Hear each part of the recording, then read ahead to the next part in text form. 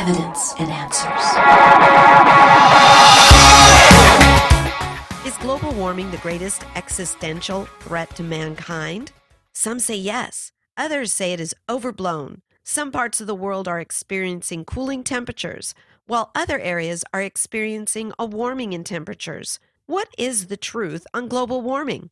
You're tuned to Evidence and Answers radio broadcast with your host, Pat Zukeran. Pat is an author, teacher, and international speaker in the area of Christian apologetics, the defense of the Christian faith. Now let's listen to the conclusion of an interview Pat had recently with Dr. Hugh Ross as he tackles the topic of climate change.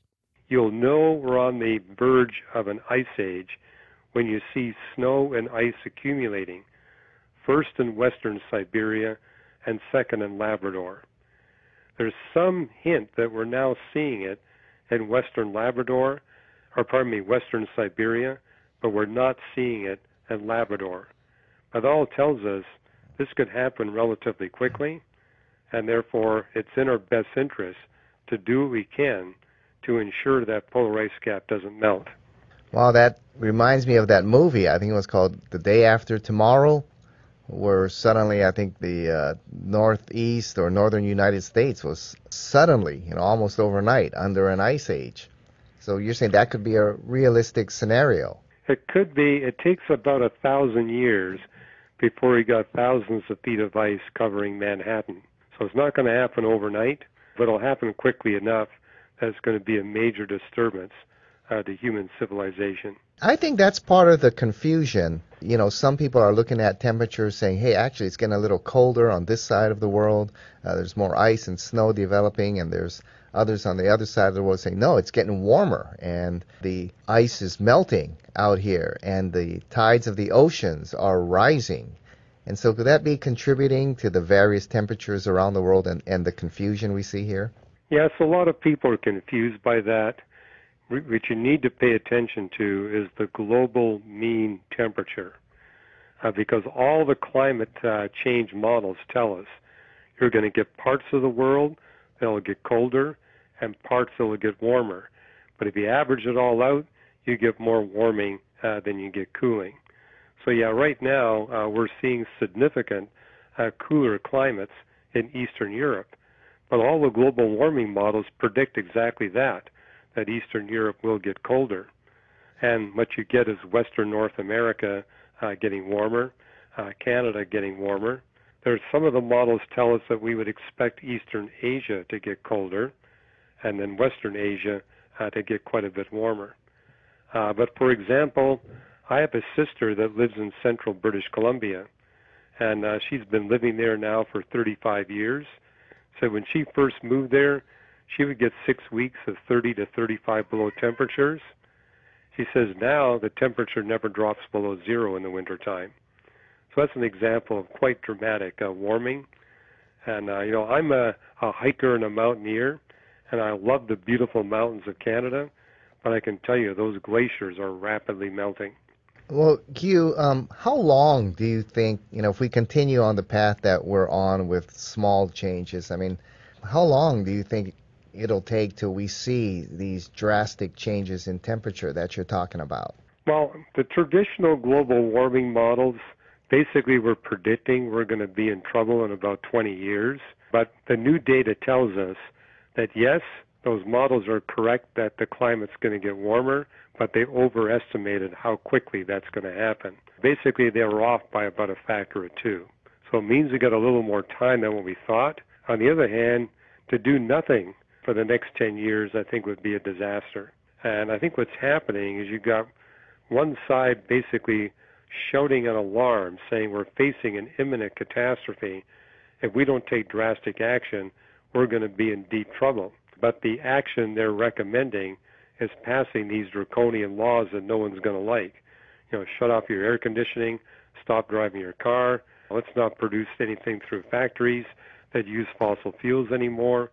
Let's build more windmills, in spite of the fact that windmills take a lot of carbon to maintain and kill a lot of birds at the same time. What I explain in my book is that if you alarm the public too much, you're going to have unintended consequences. You're going to have politicians passing laws that they really haven't studied to sufficient depth, and you wind up making things worse rather than better. What we really need to do is provide people with an economic incentive to stabilize the climate. Basically go to people and say, here's a better way to do business that's going to make you more money, at the same time stabilize the climate. And so, again, humans are fundamentally selfish. If I can show them how they're going to make more money, chances are they're going to go ahead and do it. And my whole point is, if you have to pass a law to force people to do something they don't want to do, it's not going to work. We need to do things where we don't need any laws. We simply provide people with the appropriate economic incentives, which is why I loaded the book up with all kinds of ways we can move ahead to stabilize the climate while we boost the world economy rather than cripple the world economy. If you do that, people are going to say, well, what are we waiting for? Let's get it done. Yes, Hugh, as Christians, what is our mandate regarding the environment and God's creation? Well, God's given us a mandate to manage the resources of the earth. As part of what I put in the book, we've been endowed with a huge treasure chest of biodeposits, not just coal, oil, and natural gas, but limestone, marble, gypsum, concentrated metals. He wants us to use those resources that he's generously provided us with to manage the planet for our benefit, which means for our economic benefit and the benefit of all other life, which means we should seek solutions that are going to maximally benefit the ecosystem, make our planet more beautiful, benefit the economy of the world, especially the poor. That's the biblical mandate we have. And so, for example, we look at how we've abused the planet. We've made the Sahara Desert 10 times bigger than what it was in the days of the Roman Empire. I think it's sobering to realize at the height of Rome, what is now the Sahara Desert was where they planted grain, and the grain fed all of Europe. Today it feeds nobody. Moreover, all the wildlife has left because it's become a dry, hot desert. And the reason why is people on the south edge of the Sahara have been stripping the land of vegetation and using that vegetation for cooking fuel. So one of the proposals I put in the book, let's give the sub-Saharan peoples all the kerosene they want for free and tell them they can burn as much as they want on the condition they stop stripping the land of vegetation and they work with us to replant the Sahara Desert. And literally within 20 to 30 years, we can shrink it back to where it was in the days of the Roman Empire. And now all that desert land can be productive to raise wheat and rice and other grains that can be sold to provide income for those North African people. The wildlife is going to return.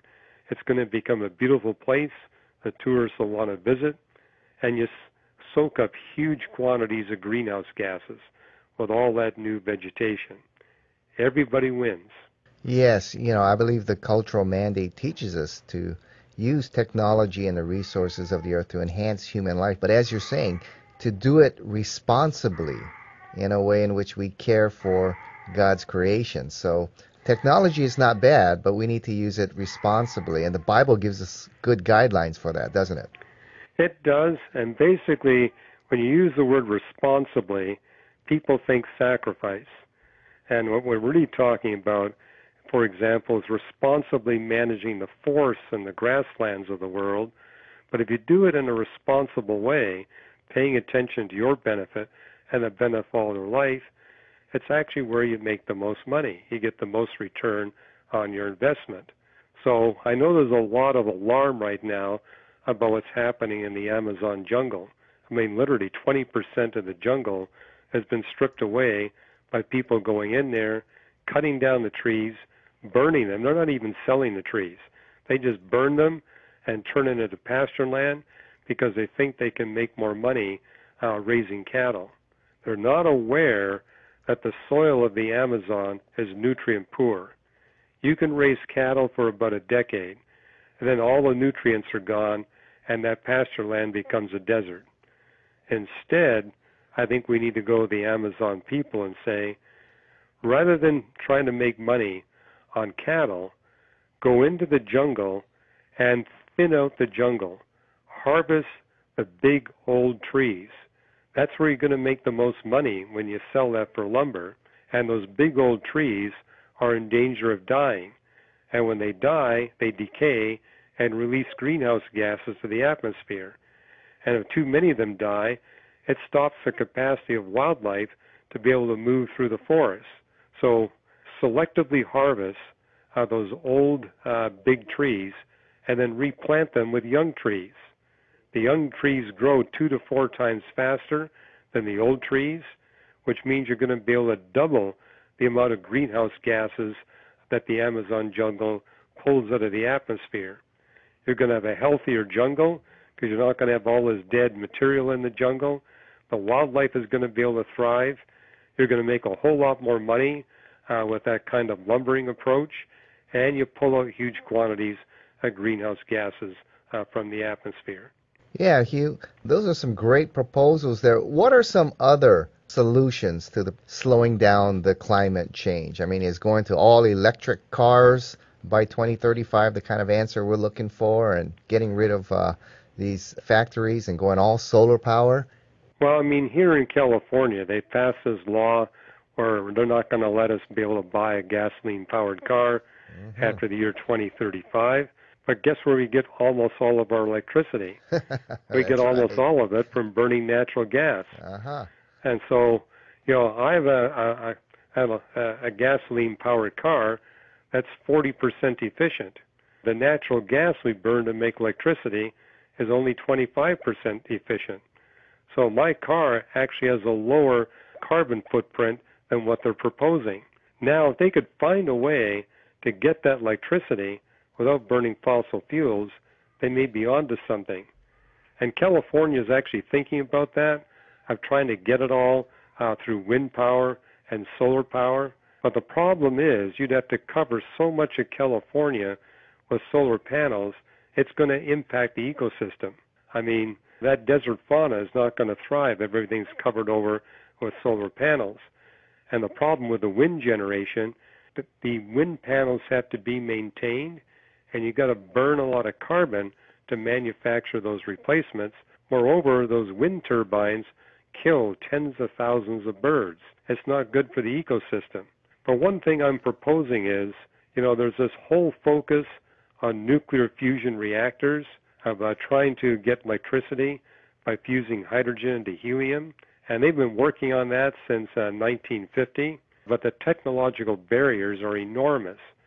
And the cost, even if we get past those barriers, likewise is enormous.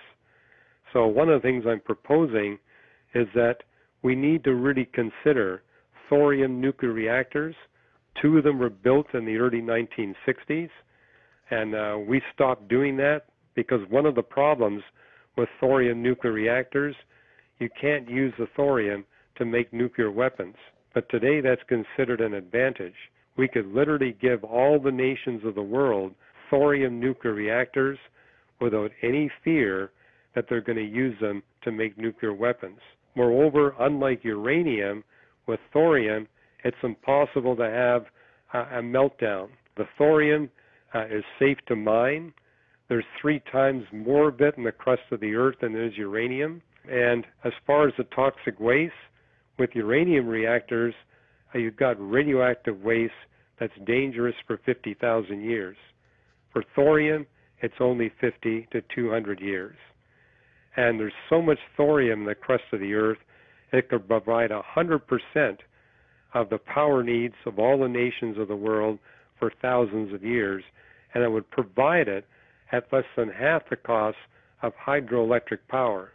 Currently, that ranks as the cheapest source of energy, hydroelectric power, but with thorium, you could actually beat out hydroelectric power. And you know, what I also put in the book is that planet Earth has 630 times as much thorium as what we expect to find in any other rocky planet. We are sitting on the thorium champion of the universe, and I don't think that that's an accident. It's because of all that thorium, we have protective magnetic field, we have the plate tectonics that we need, but we also have the resources we need to solve our current energy crisis. Well, how are politicians responding to this kind of research? Well, the politicians don't know about it. Matter of fact, a lot of the climate change scientists don't know about it because they're focused on a narrow subdiscipline. I've already gotten some good feedback from scientists that are researching the climate. They're basically thanking us at Reasons to Believe for taking an interdisciplinary approach to climate. I mean, if you read my book, you're going to see astrophysics in there, you're going to see paleontology, you're going to see atmospheric physics in there. You will see climatology, that is part of it, but it's just one part. We literally go through all the sciences, the chemistry, the biology. We even look at the viruses and how they all play a role in helping to explain the climate stability we have and what we can do to sustain it. Yes. Now, Hugh, those of us here in Asia and the Pacific, I was kind of interested when you talked about also wise management of life resources, and you talked about rice paddy management, alternative meat source, and even restoring whale populations. Of course, we in Hawaii are really big into that. Can you just briefly just skim on some of those? Well, the whales are interesting because we nearly wiped them out Right. 100 years ago, and now the populations are starting to rise. And the first thing they noticed was when the sperm whale population went up, the giant squid population went up, and the giant squid were bigger than they were before. The enigma is the only thing that feeds on giant squid are sperm whales. Oh. So you would think the return of the sperm whales would devastate the giant squid, but it's just the opposite. And a group of researchers discovered that sperm whales, they will dive thousands of feet beneath the surface to find the giant squid and feed on them. And those deep giant squid are very rich in iron. And these sperm whales basically take that iron and they defecate because they get way more iron than what they need. And so they defecate the iron, and they only defecate at the surface. But instead of defecating insoluble iron, they defecate soluble iron.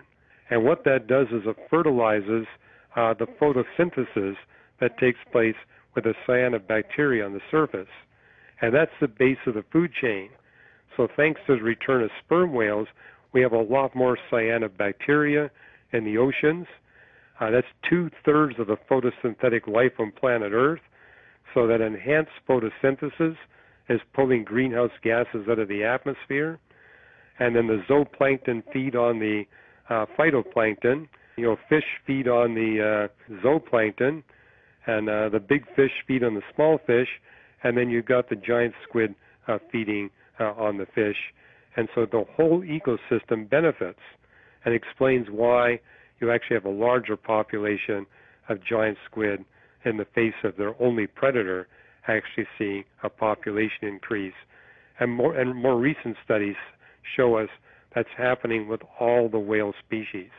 So it's to our benefit to bring the whale populations back to where they were 300 years ago. We're not there yet, but if we get there, we're going to be able to harvest a lot more fish out of the ocean, and there's going to be a lot more greenhouse gases pulled out of the atmosphere. Wow. For more solutions like that, go get Hugh Ross's book here, Weathering Climate Change. Hugh, does it seem inevitable, though, that we're heading towards some kind of a global end? Well, I do point out in the book that there are very tangible solutions for stabilizing the climate, solutions that will benefit everybody. It's a win-win-win all the way across. It can be done relatively quickly, but it can't sustain the climate forever. Inevitably, these natural cycles are going to bring about a cooling event. But I think we can put off that inevitable cooling for at least another 1,000 years, maybe even 1,500 years. And, that, I think, helps all my friends who are premillennial, because if you got Jesus reigning here on planet Earth for 1,000 years, you're going to want him reigning when you got a stable climate. So there is a way to actually make that happen. To stabilize the climate for 1,500 years, but there comes a point where it simply can't be sustained. But from a biblical perspective, we're told that our Earth and our universe will remain until the full number of human beings that God intends to redeem have in fact been redeemed. And I'm confident that full number can be reached in a lot less than 14 or 1,500 years. Yes, well, Hugh, as we bring this show to a close, there are not many churches talking about the environment issues. What are some things that pastors and churches can do to help address this issue and educate their congregations? Well, first of all, this is an incredible opportunity to share your Christian faith. It's a principle you see in Acts 15, where you got the Apostle Paul going to Athens, and how does he engage the philosophers there? He engages them with the latest ideas. And everybody around the world is talking about climate change. And that's going to continue way past this pandemic we're experiencing. And so that gives all of us who are believers an opportunity to engage people. And I think just simply engaging them with the idea that this is no accident, that this is an example of phenomenal fine-tuning design, which testifies that there really is a creator God out there, which gives you a bridge to begin a spiritual conversation with your friends. And so what I share with pastors, I'm a pastor myself, just making the point, look, we are all commanded to take the good news of salvation to all the people groups of the world. This issue of climate change and global warming gives us a phenomenal opportunity to get people interested in the most important issues of life. And anyone who wants a free chapter of the book, they can get it at reasons.org/Ross. So if you want a little snip of what's in the book, that's how you can get a free chapter.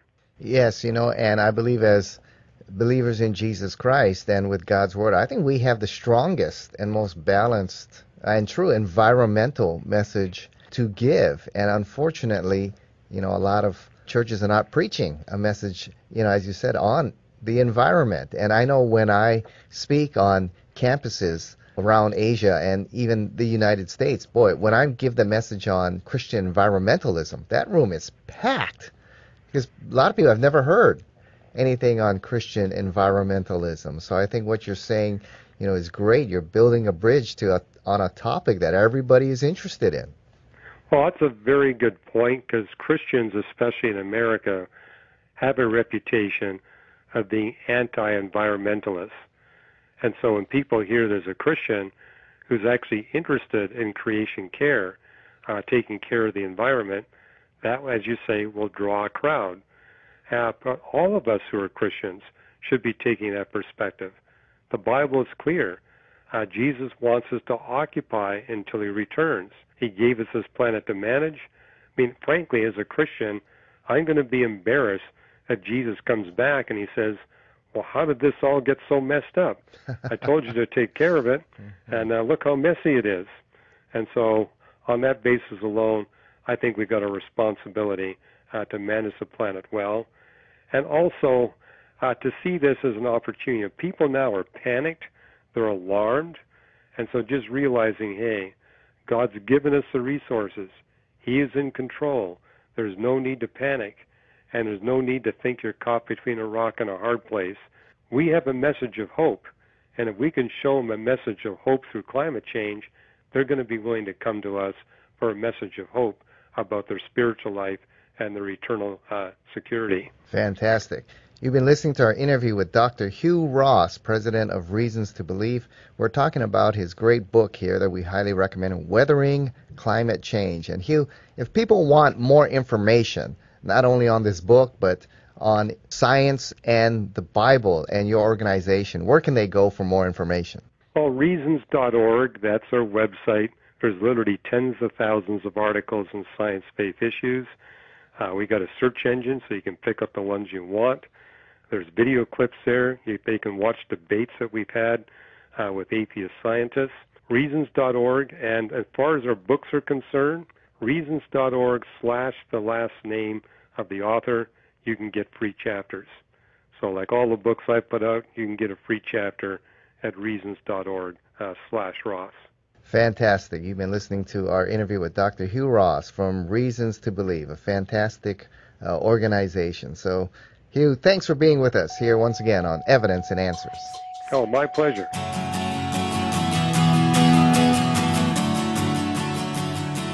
We've run out of time. Thank you for joining us here on Evidence and Answers radio broadcast. We hope you enjoyed today's show. If you would like Pat to speak at your church, Bible study, or perhaps hold an apologetics conference, give him a call locally. That number in Hawaii is 483-0586. Or you may contact him through the Evidence and Answers website. That's evidenceandanswers.org. To keep broadcasts like Pat's on the air, we rely on generous support from you, our listeners. For the opportunity to donate, head on over to our website. Once again, that's evidenceandanswers.org. You'll find we have a wide variety of resources available to you, including articles and additional audio for you to listen to or download. So be sure to share our website with those around you. Join us again next time on the air or online as we provide compelling reasons for faith in Christ. That's Evidence and Answers with Pat Zukeran.